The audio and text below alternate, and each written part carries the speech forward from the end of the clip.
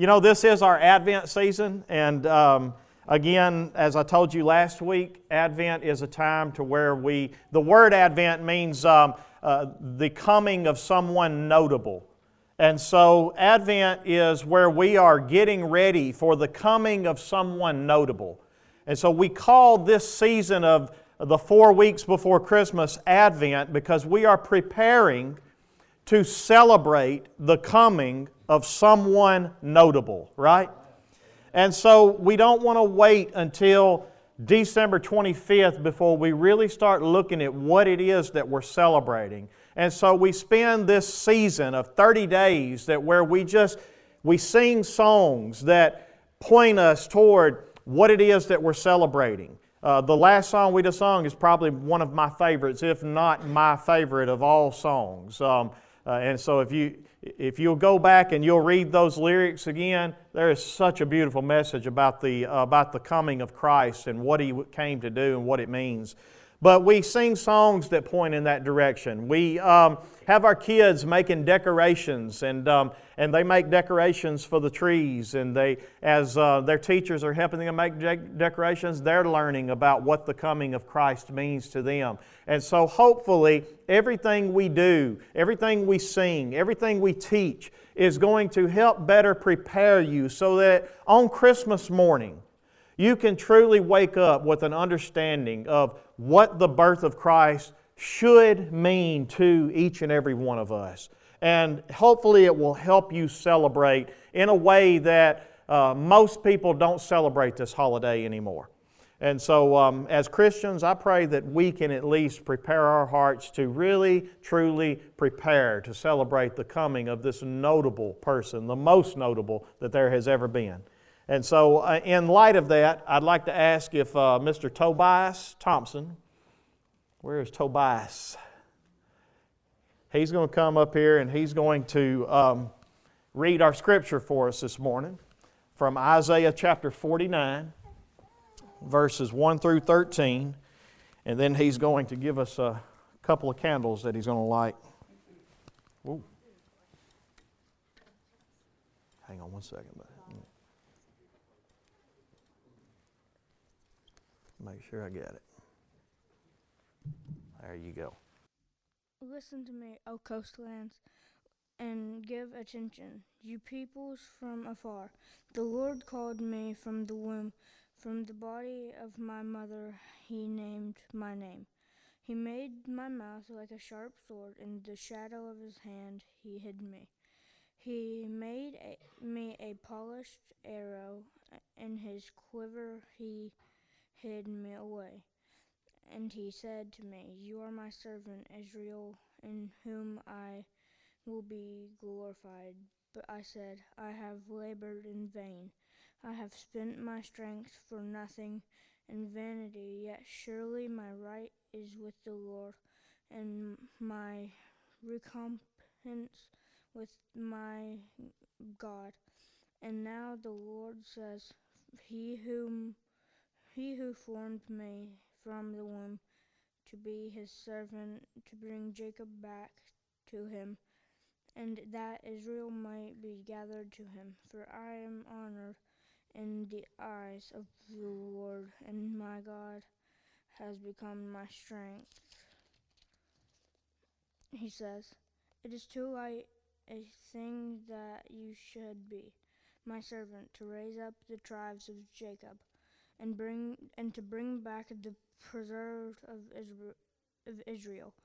I will make you as light for the nations, that my salvation may reach to the end of the earth. Thus says the Lord, the Redeemer of Israel and His Holy One, to the one deeply desired, abhorred by the nation, the servant of rulers. The king shall see and arise, princes, and they shall prostrate themselves, because of the Lord who is faithful, the Holy One of Israel who has chosen you. Thus says the Lord, in a time of favor, I have answered you. In the day of salvation I have helped you. I will keep you and give you as a covenant to the people, to establish the lands, to apportion the desolate heritage. Just saying to the prisoners, come out. Those who are in darkness appear. They shall feed along the ways. On all bare heights shall be their pasture. They shall not hunger or thirst, neither scorching wind nor sun shall strike them. For he who has pity on them will lead them, and by springs of water will guide them. And I will make all my mountains and road, and my highways shall be raised up. Behold, these shall come from afar, and behold, these from the north and from the west, and these from the land of Sinai. Sing for joy, O heavens, and exult, O earth, break forth, O mountains, into singing. For the Lord has comforted his people, and will have compassion on his afflicted. Good job, Toby. Come here, buddy. You know how to work one of them? You push you with your thumb on that and pull the trigger. All right? Like that one and that one. Can you get it? Let me hold your Bible. There you go.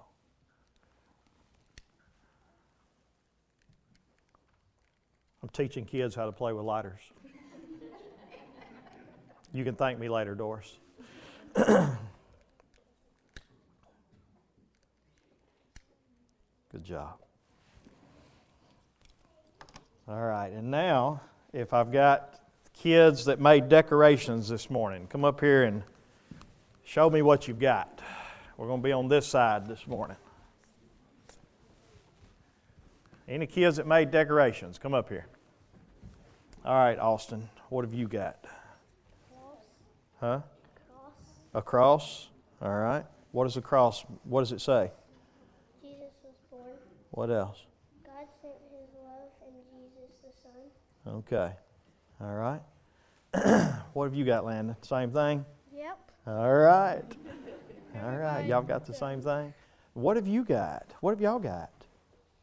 What is that? Baby Jesus? All right. All right. Is that all of them? All right. Y'all go hang them on the tree. Whichever one you want to hang them on. Brother Kevin, there are more. They're just still wet. I didn't want them on the carpet. Okay. I appreciate it. No. They can bring them next week. Yeah. That'll work. Grady. That's all right. What you got, buddy? What is that? Can I see it? That's a shepherd's staff. The Lord is my shepherd, I shall not want. I like that, buddy. Go hang it on the tree. All right, is there any more?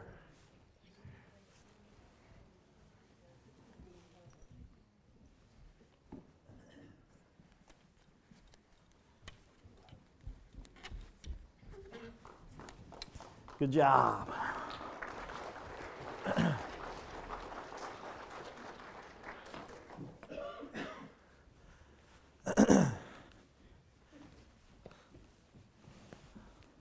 All right. And if you got your Bibles, turn with me to Isaiah. We're going to be in chapter 49 again, as Toby has already read. If you got your outline this morning, you'll see that I've got two goals that I want to accomplish today. Or I say today, in this season of Advent, so over the next few weeks. The first goal, and this is why I'm teaching the way I'm teaching, okay? The first goal is that I want you to see Jesus in the prophecies of old so that our faith in Him is strengthened as the one that God promised that He would send to save His people. I don't want you to just believe in Jesus on blind faith just because mom and dad always taught you this way, just because you were raised as a Christian. I want you to see Jesus in the Word. I want you to see that hundreds of years before He ever came, God told them, and specifically if you were to go back in Isaiah 48, actually in Isaiah chapter 48 verse 6, He's telling them this before He tells them. He says, "You have heard, now see all this, and will you not declare it? From this time forth I announce to you new things, hidden things that you have not known." And so ultimately one of the things that we see is that God wants to tell them things, specific details about what He's going to do in the future so that when it comes to pass, you're able to look back and declare it and say, God promised that this is what He was going to do, and God is batting 100 when it comes to doing what He said He would do. And so what I want to be able to do is be able to look back in the prophecies of old and be able to see all the evidence that supports that Jesus is exactly who God promised from the time of Genesis and the fall of man all the way up till to today. He has fulfilled in every detail the promises that God made of who He would be. And I want to strengthen your faith in that so that when you see these things, you know absolutely that Jesus is exactly what God said He was going to be. And then the second goal, I want you to see what the Bible says about His mission in coming to us so that we can understand what it should mean to us and truly celebrate it. So I want you to be able to not only just see that He fulfills the details of it, but I want you to see what His mission was. Why was it that God sent His Father? For what purpose? What does that mean to me? Why should I celebrate the coming of this Lord and Savior, Jesus Christ? What does it mean personally to you about the Lord Jesus and His mission? And that's what I'm hoping to accomplish. Thank you, brother. And that's what I'm hoping to accomplish in the teachings over the next few weeks. And so, in order to do that, one of the most wonderful places to accomplish these goals are in Isaiah. There are so many scholars of old that actually call Isaiah the fifth gospel, even though it's Old Testament. And the reason they do that is because Isaiah is filled with messianic promises, with messianic prophecies. And so Isaiah, his focus of the entire book was the coming judgment of God, the coming wrath of God, and the coming Savior of God, the coming future of a promised Savior that is going to rule and reign over a kingdom that we will inherit and that we will get to enjoy throughout eternity with Him. And the only way that you're really going to be able to appreciate this and celebrate this is if you are experiencing darkness in this life right now. And the more darkness you experience in this life, the more the light of God shines on it and gives you hope. And the more light of the promises of God shines on you, and you are able to celebrate what it means that Jesus is our Lord and Savior. And so that's what we're trying to accomplish in this. Last week, I showed you from Isaiah 42 that Jesus is the servant of God who's going to bring justice to the nations. In other words, He's going to right every wrong. But in the process of this, He's not going to break bruised reeds, and He's not going to extinguish barely burning wicks. And these are the images that He paints. Now, the reason I tell you that is because Isaiah is poetic language, the majority of it.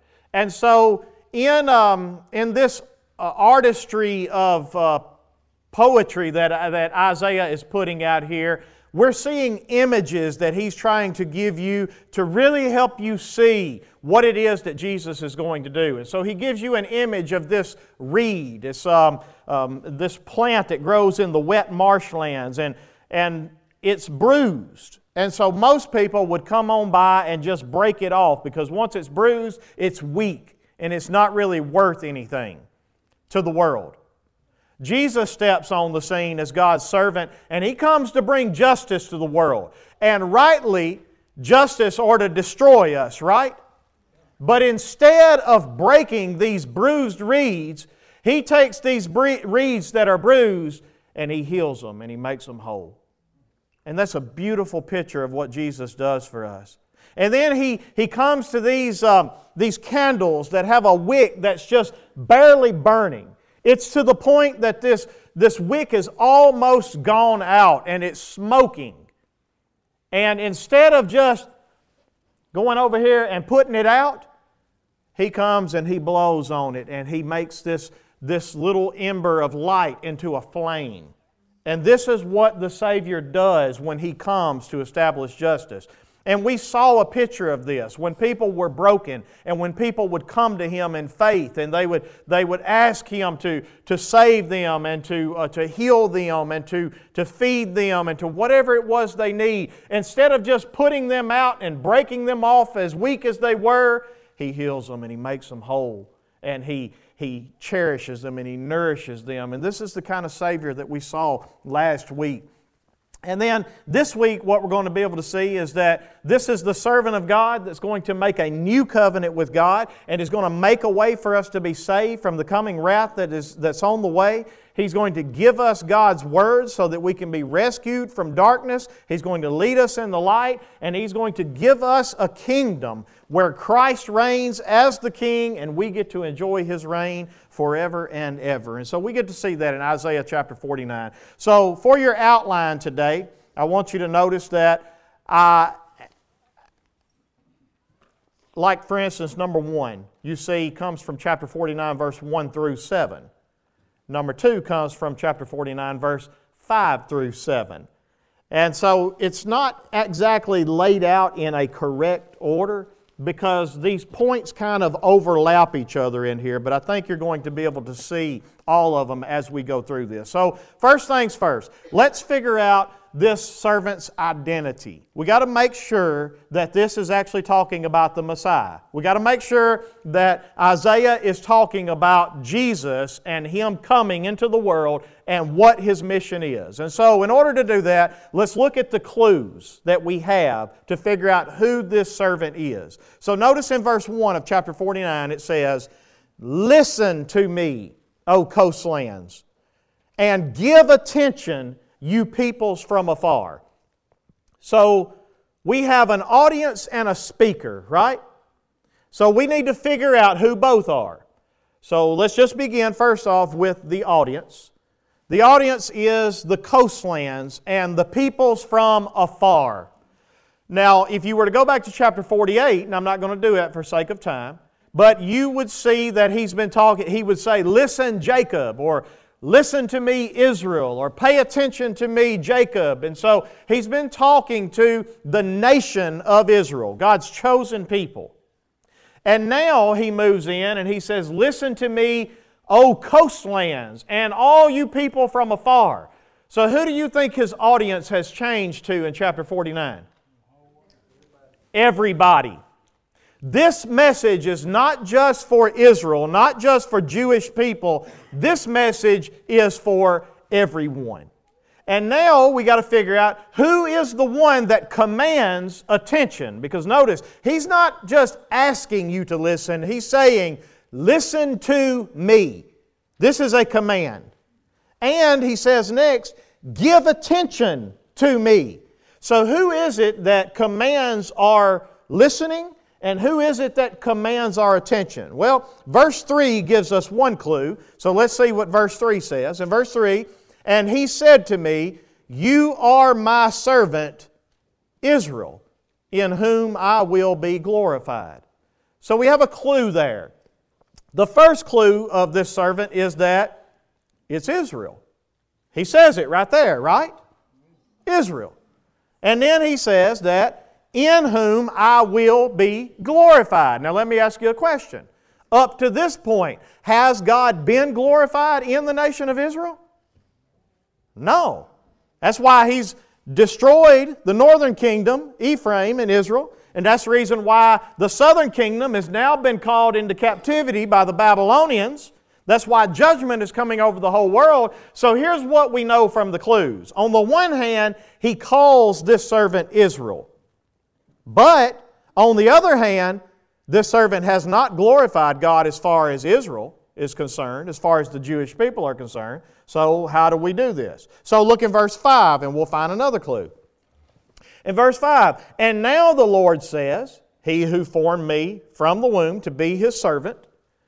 And notice what the job is, to bring back Jacob to Him. So here we have the job of this servant is to bring the nation of Israel back to Him.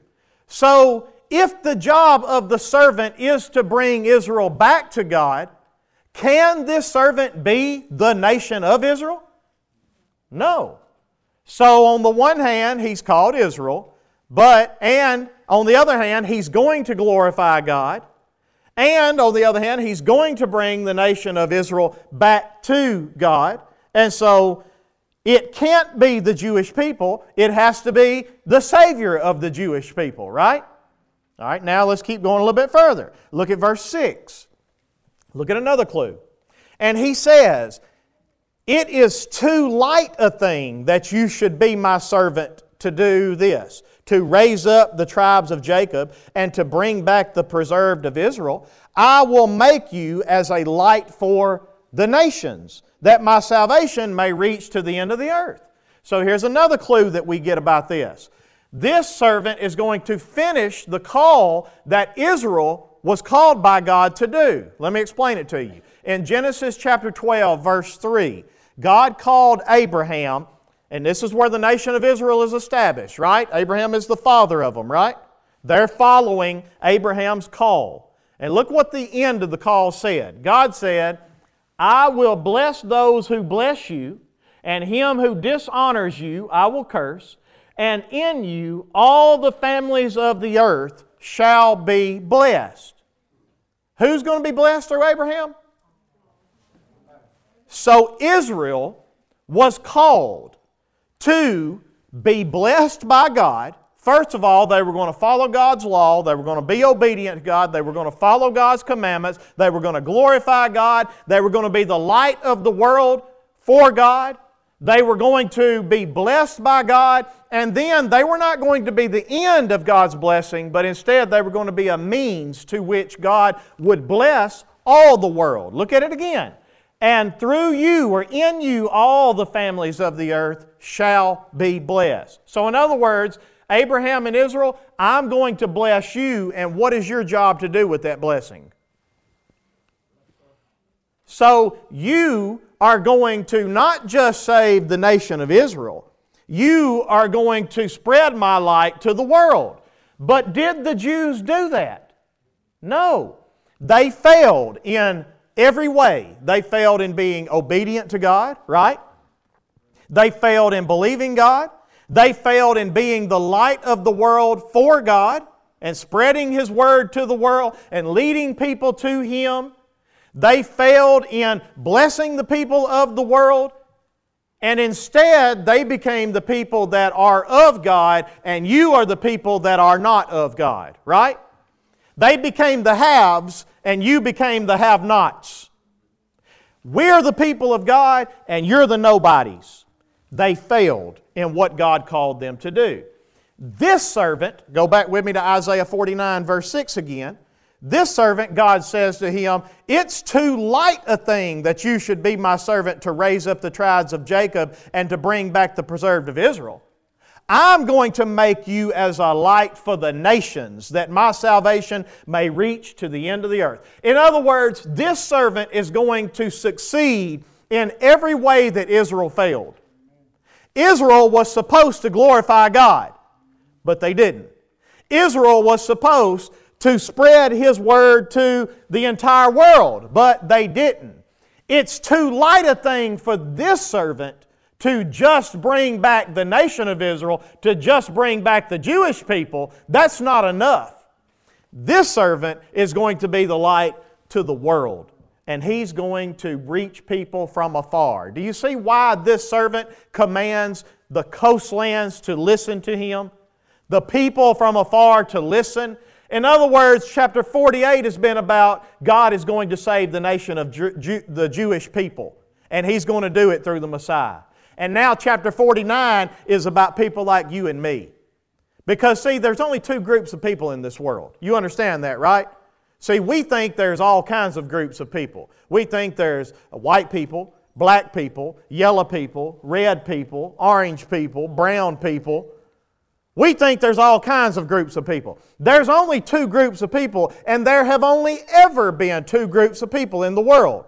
And those two groups of people are either the Jewish people or the Gentile people. That's it. You are either a chosen of God or you are separated from God. That is the only way God sees people. He don't see red, yellow, black, and white. Why? They are precious in His sight. Every single one of them. And ultimately, this servant comes on the scene, and God says to him, it's too light a thing for you to just save Jewish people. No, I'm going to send you as a light to people from afar, and you're going to save people from all over the world. That's what this servant does. And so, in Isaiah 48 verse 6, as we read a minute ago, the point that he was trying to make is God saying, I'm going to show you new things. I'm going to show you hidden things that you have not known, because you, Israel, failed in every way. But this servant that I'm going to show you what he's going to do, he's going to succeed in your mission, in what you were supposed to do. He's going to fulfill my covenant. He is going to fulfill all my will, all of my wishes. He is going to do it all. And as He does it, He'll not only save you, He'll save the world. Now, just to prove that to you, I want to show you this. This is why He calls Him Israel. Because again, there are many Jews today that translate this Scripture to be that this is about the Jewish people. The Jewish people are still the servant of God. But the Jewish people don't understand yet that you have failed. You did not fulfill the covenant that God made with you. And because of that, you have forfeited the promises of God. You don't get the promised land. I'm sorry to tell you that today. There are a lot of people in here today that, we have so many preachers today that teach us, pray for Israel, pray for Israel. We've got to stand with Israel. We've got to stand with Israel. Well, yeah, to a certain degree we do. We do. Because they are people of the world that need the gospel just like you and I, right? They don't deserve to be mistreated no more than anyone else.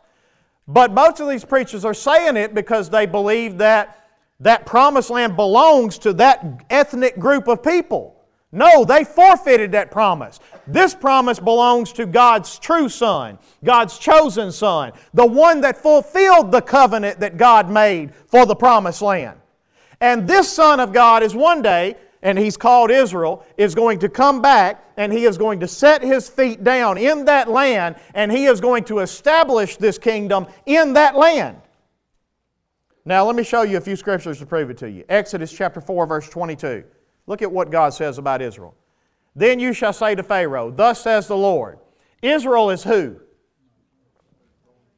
Israel is my firstborn son. In other words, Israel is my son that I call to fulfill my purpose.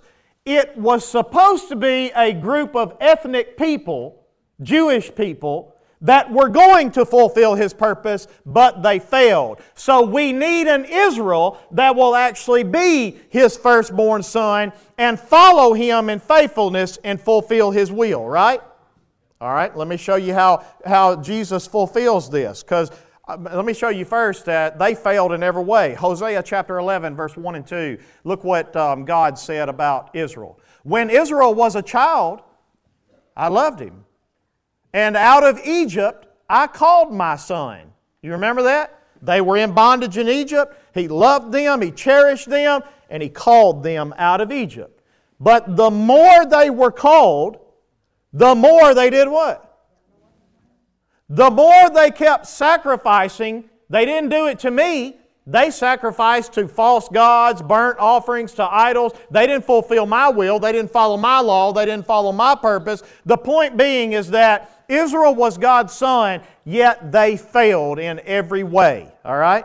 Now, I want to show you how Jesus succeeded in every way. Matthew chapter 2, verse 14 and 15.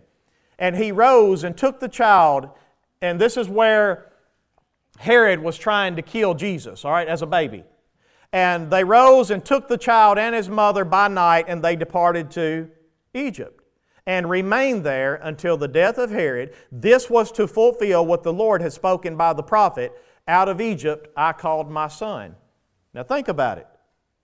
Israel was supposed to do this, right? Israel was supposed to be called out of Egypt, but the more He called them, the more they did what? They went away.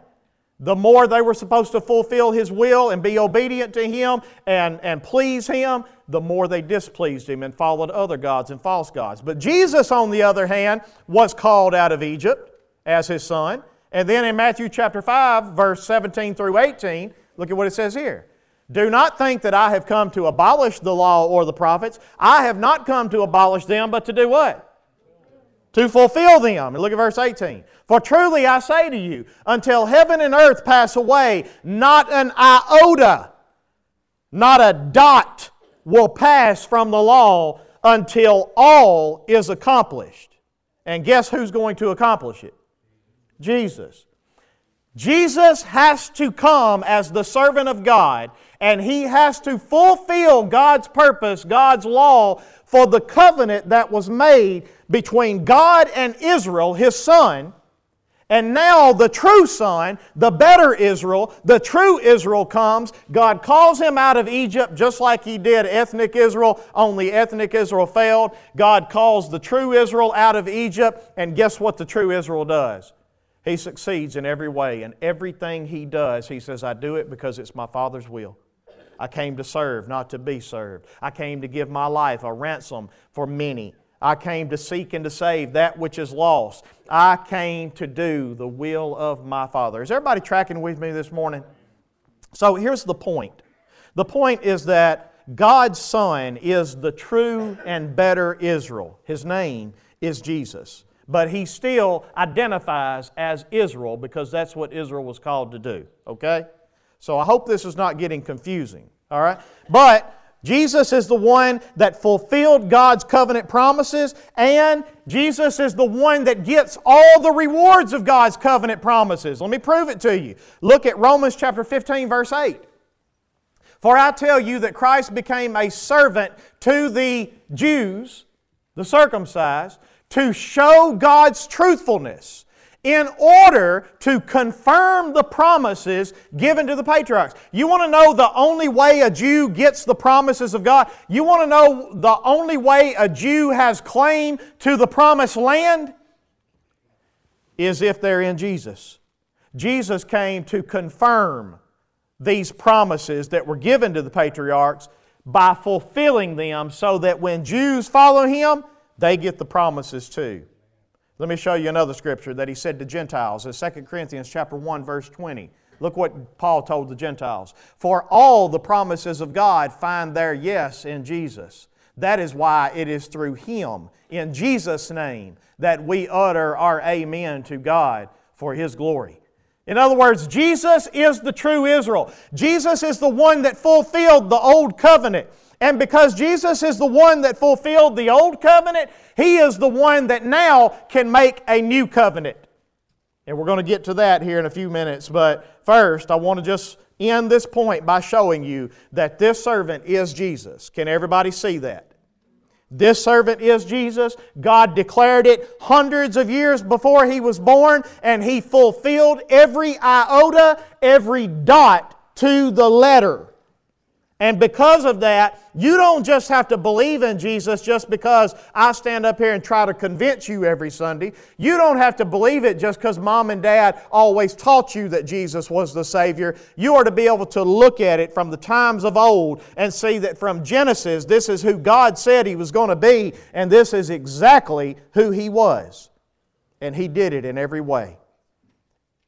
And that is why we should be strengthened in our faith this morning, that Jesus indeed is the Messiah, the Savior of not just the Jewish people, but the Savior of the world, my Savior as well. Now let's move to the second point, the servant's work. Servant's work. I've already alluded to this a little bit, but look at verse 5 through 7 again.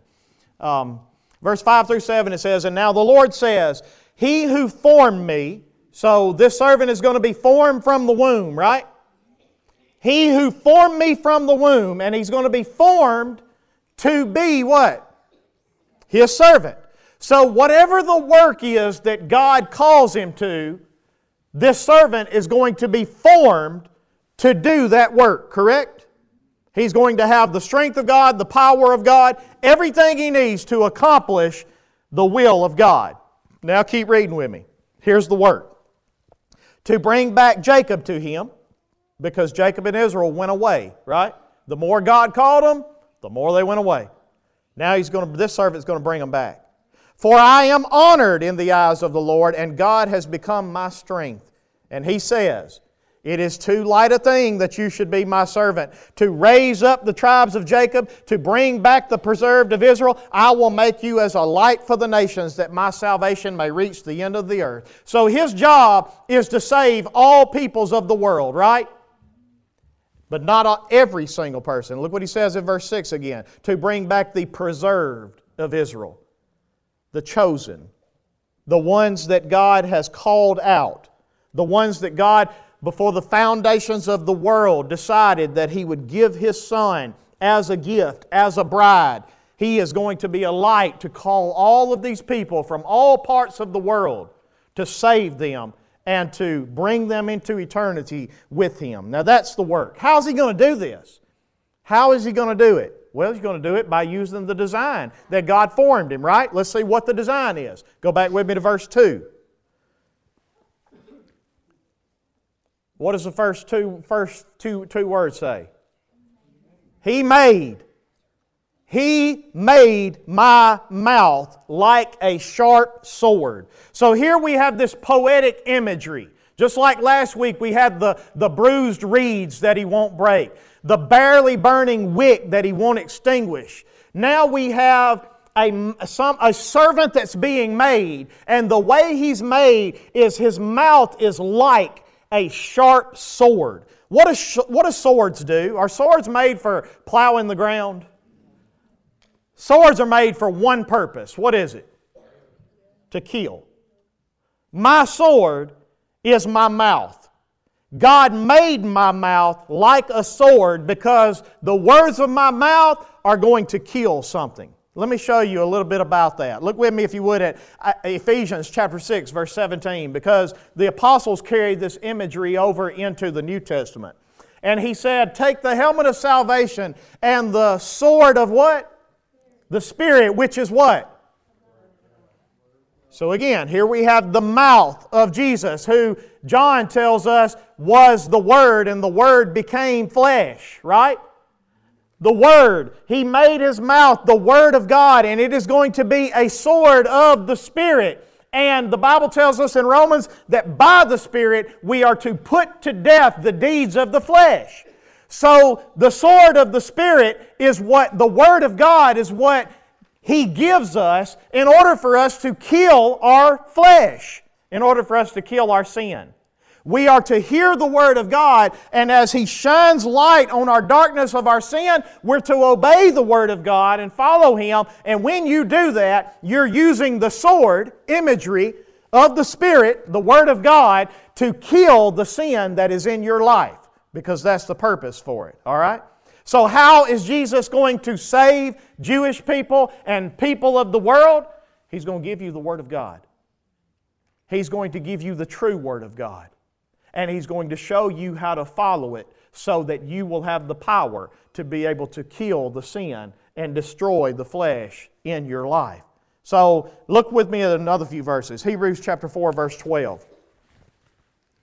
Hebrews chapter 4, verse 12. For the Word of God is living and active.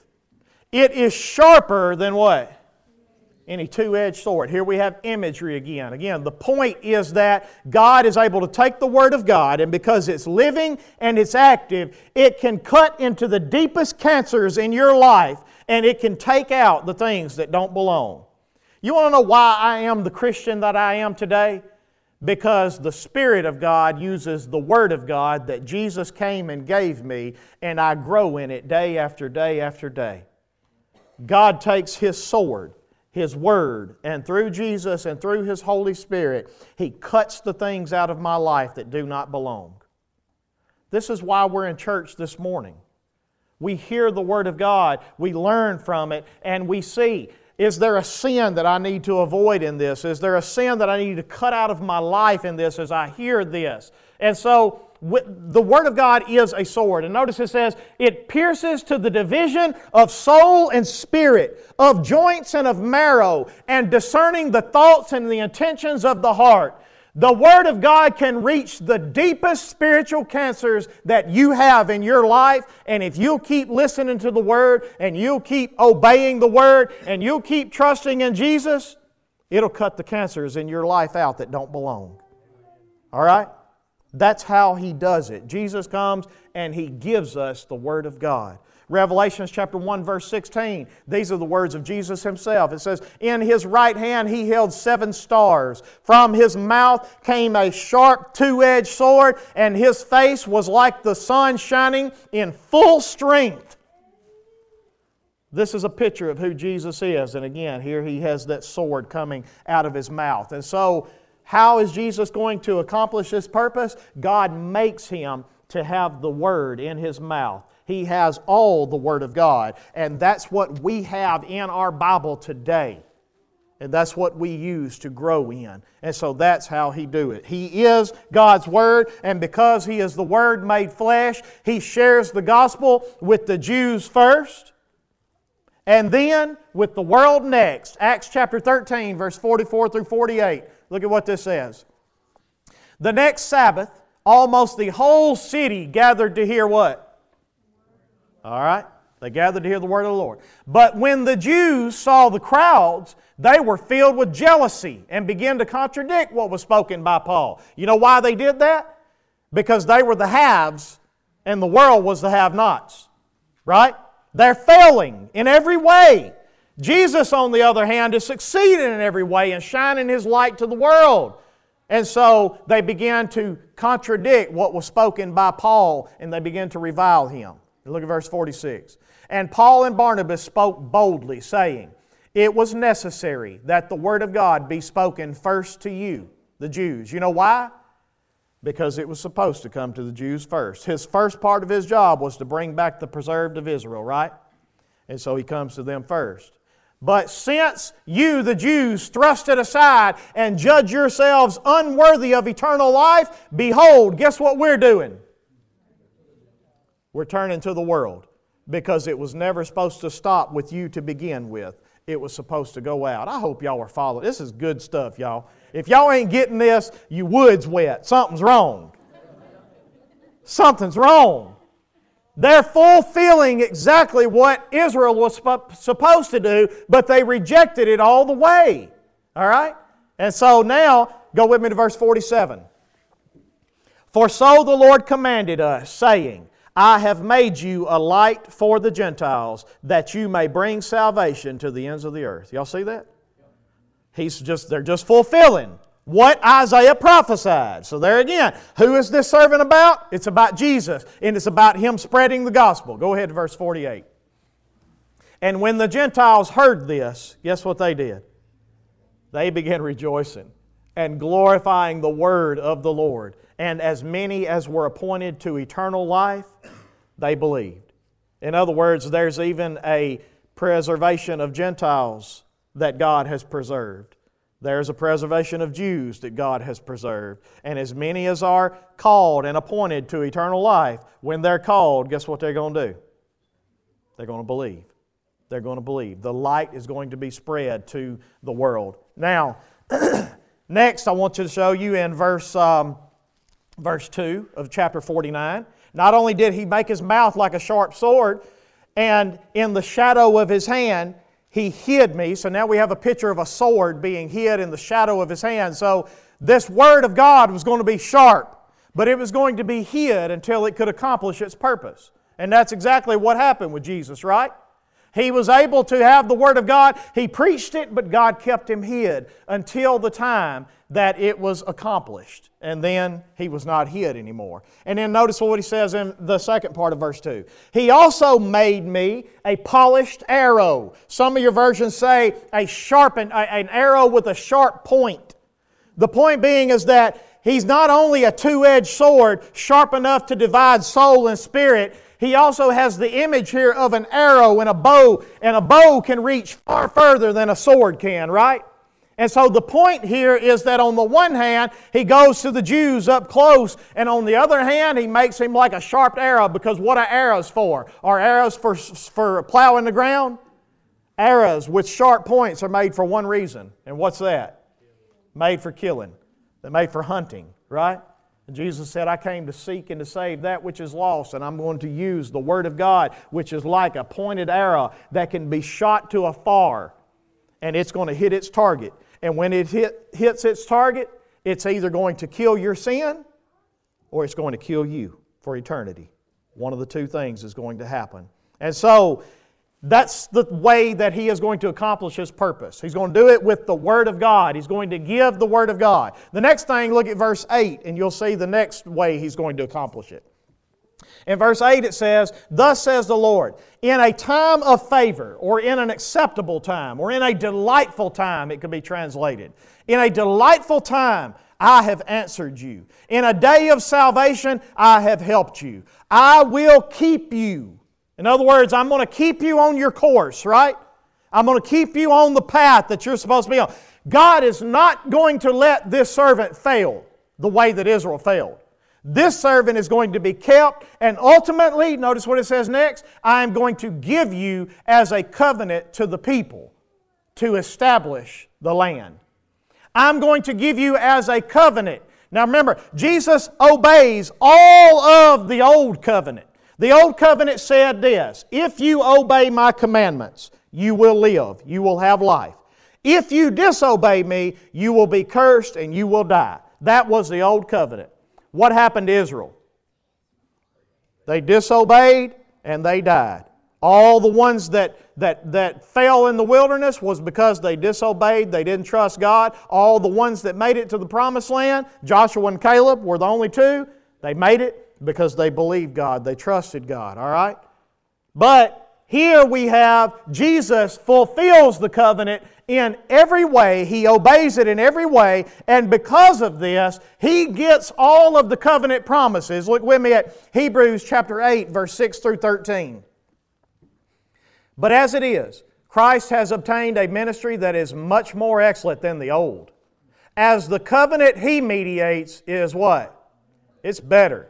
Since it is enacted on even better promises.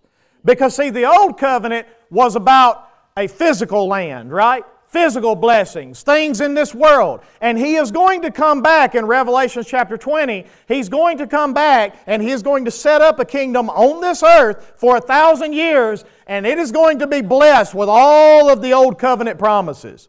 But the new covenant is about better promises. Because they're not physical promises. They're spiritual promises. They're eternal promises. It's enacted on better promises. And look at verse 7. For if that first covenant had been faultless, there would have been no occasion to look for a second covenant. But it wasn't faultless, right? How many of you have fulfilled that first covenant yet? We don't. It's faultless. We can't do it. All right? But we have to look for another covenant if God's going to save us because we failed in the first. Now go to verse 8. For He finds fault with them when He says, Behold, the days are coming, declares the Lord, when I will establish a new covenant with the house of Israel and with the house of Judah, northern and southern kingdoms. Not like the covenant that I made with their fathers on the day when I took them by the hand to bring them out of the land of Egypt, because they failed that.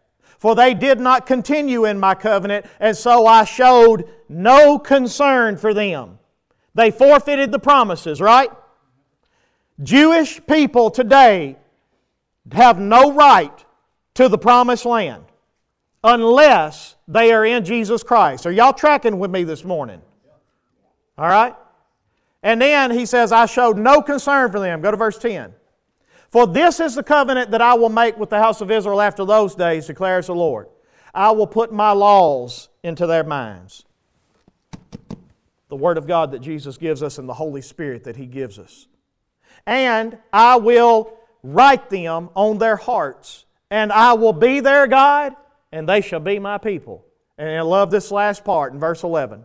And they shall not teach each one his neighbor and each one his brother, saying, Know the Lord, I don't have to teach you how to know the Lord. You know why? Because you know the Lord. He's in you.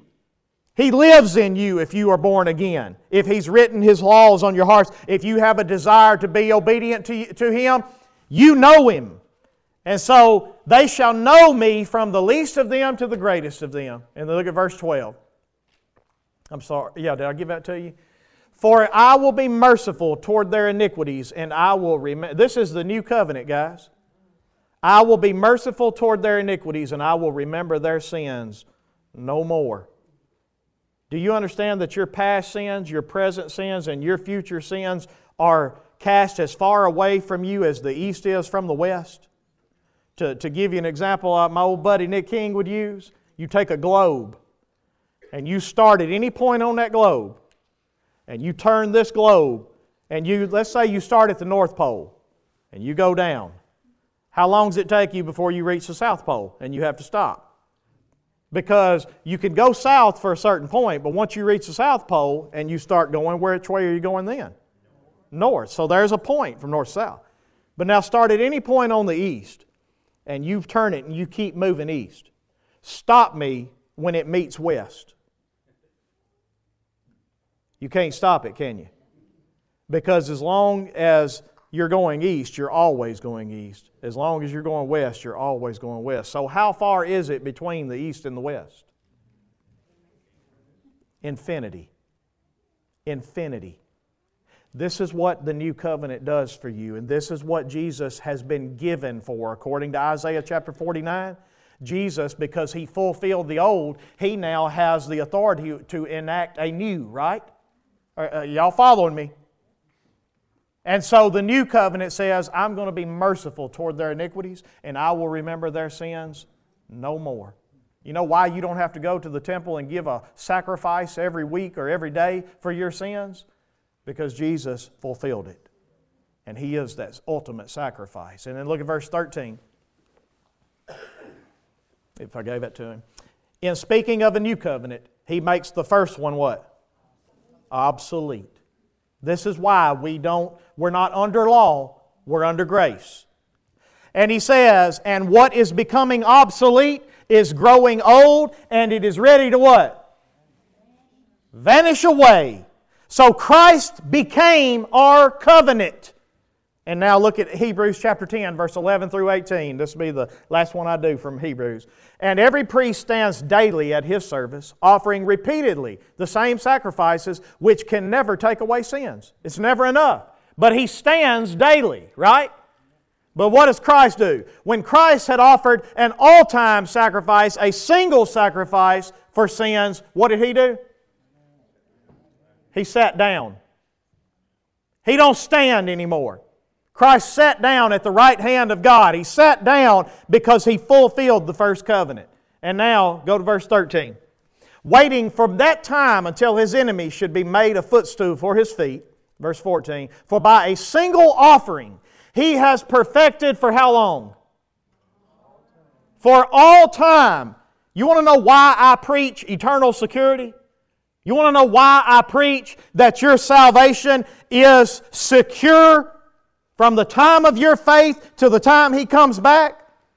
Because by one single sacrifice for all time, He has perfected those who are being sanctified. If you see that you are being sanctified, that God is changing you, that you are putting off the old and putting on the new, if you can see that the sharpened sword and the arrow has hit its mark and the Word of God is killing the sin in your life and you are becoming more like Him, you can rest assured that His single offering has perfected for all time you, because you're being sanctified.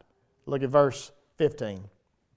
And the Holy Spirit also bears witness to this. So in other words, you don't believe me? That's okay. You don't have to believe me. But believe the Holy Spirit, because He bears witness to this, because this is what He says in the Old Testament, in Isaiah. He says, this is the covenant that I will make with them after those days, declares the Lord. I will put my laws on their hearts and write them on their minds. And then He adds, I will remember their sins and their lawless deeds. How often? You ever reached a point in your life, I wish y'all would give me a whole day to preach one day.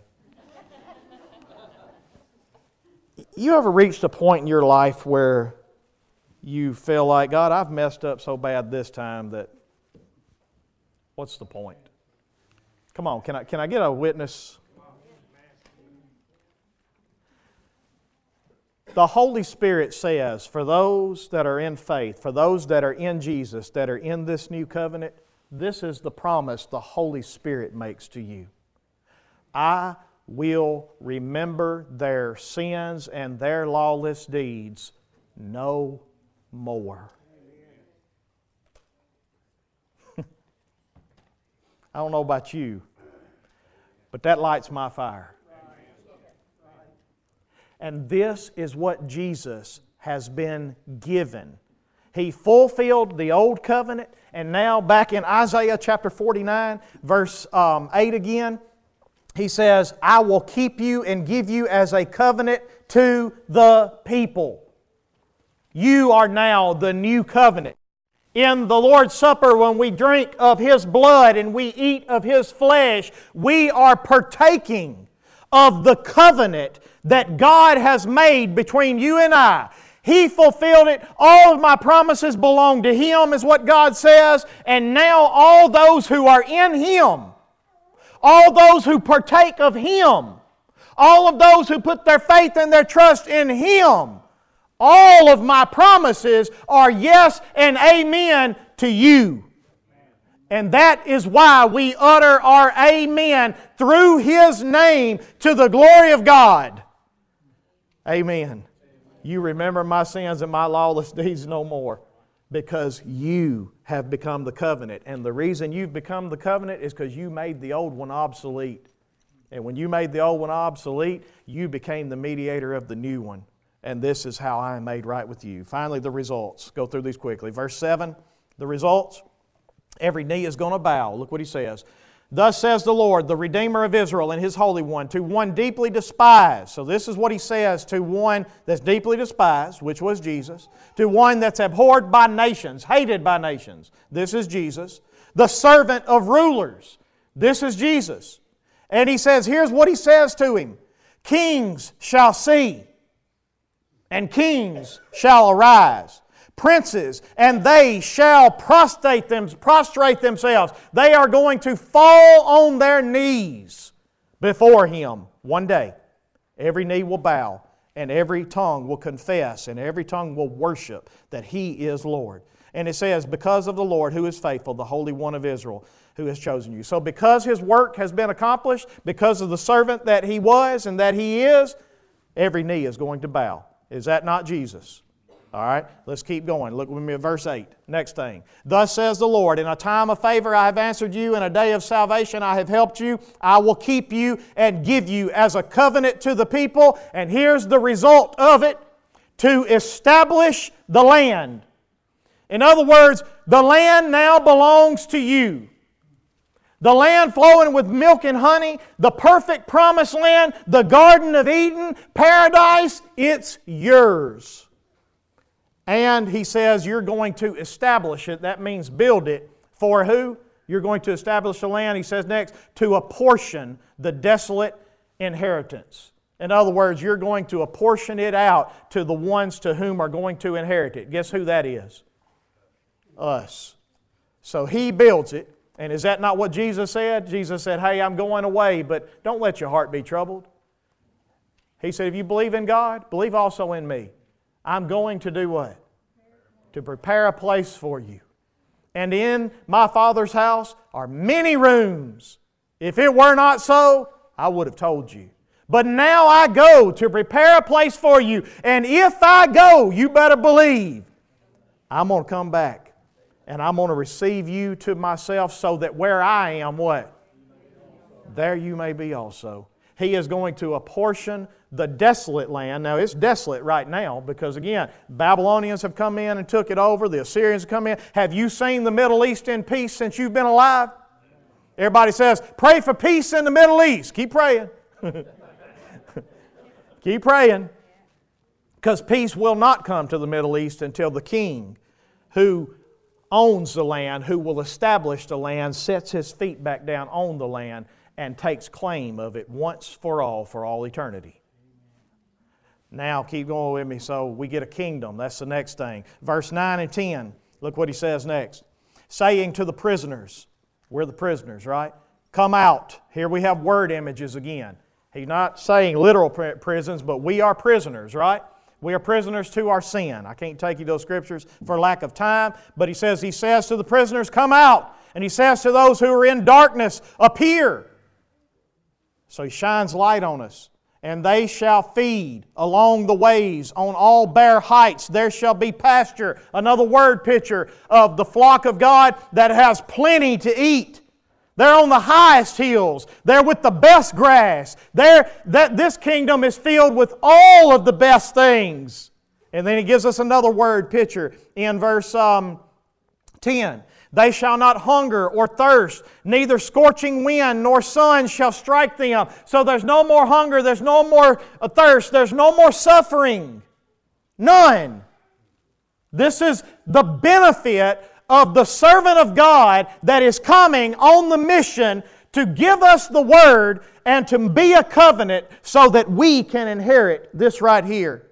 And then keep going with me in verse 11. The end of verse 10. For he who has pity on them will lead them. So do we get that because we deserve it? We get it because why? What does He do for us? He has pity on us. Ain't you glad God has pity on you? And He says, and by the springs of water I will guide them. And I will make all my mountains a road. In other words, He's going to remove all the obstacles, and there's not going to be any difficulty in this land. And my highways shall be raised up. There's not going to be valleys. You ever heard the old song Martha and Mary sang? What is it? God is God. The same God on the mountain is the same God in the valley. Well, guess what? In this land, there are no mountains and there are no valleys because everything is like being on the top. And it's all level. That's the pictures that he's painting here. And then verse 12. Behold, these shall come from afar, and behold, these from the north and from the west, and these from the land of Cyrene. He's talking about the coast. They believe that this represented China, is what this represents. So in other words, he's saying, from as far away as you can imagine people being, that's where these people are going to come from that are going to get to be a part of this covenant, this land, this king, this salvation, this glorious place. That's who gets to be a part of it. And then verse 13, here is the result. The final result. All creation breaks forth into singing.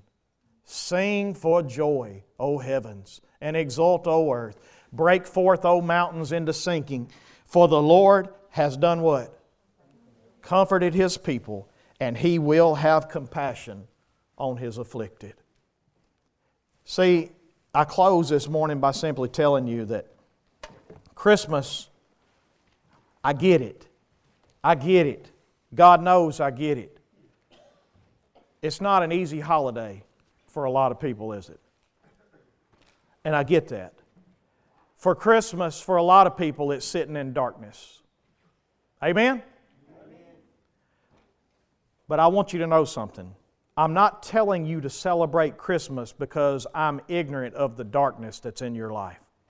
I know the darkness that's in this world. I know the hurt. But I'm telling you to celebrate. Not because everything is okay here and now. I'm telling you to celebrate because God has promised and God has proven that there is coming a day that those who sit in darkness now, He shines a light on you and says, appear. He shines a light on you and says, there is hope. He shines a light on you and says, one day, I'm going to remove all of this suffering and you will never hunger again. You'll never thirst again. You will never suffer again. Just don't quit believing in me and my Son. Don't quit following Him. Don't quit hoping in Him. On Christmas morning, you get up with those tears in your eyes and you praise God and you sing for joy that one day, we used to sing a song when I was younger. It was someday soon, the kingdom will come And you get up Christmas morning and you praise God for the kingdom. You praise God for His Son. You praise God for His servant. You praise God for His Word. You praise God for His sacrifice. You praise God for everything that He has done for you because He has had pity on you and He has had compassion toward you. And one day you will sing for joy because He comforts you. He comforts you and He wipes away every tear from your eyes. And if that don't make you celebrate Christmas, I got nothing for you.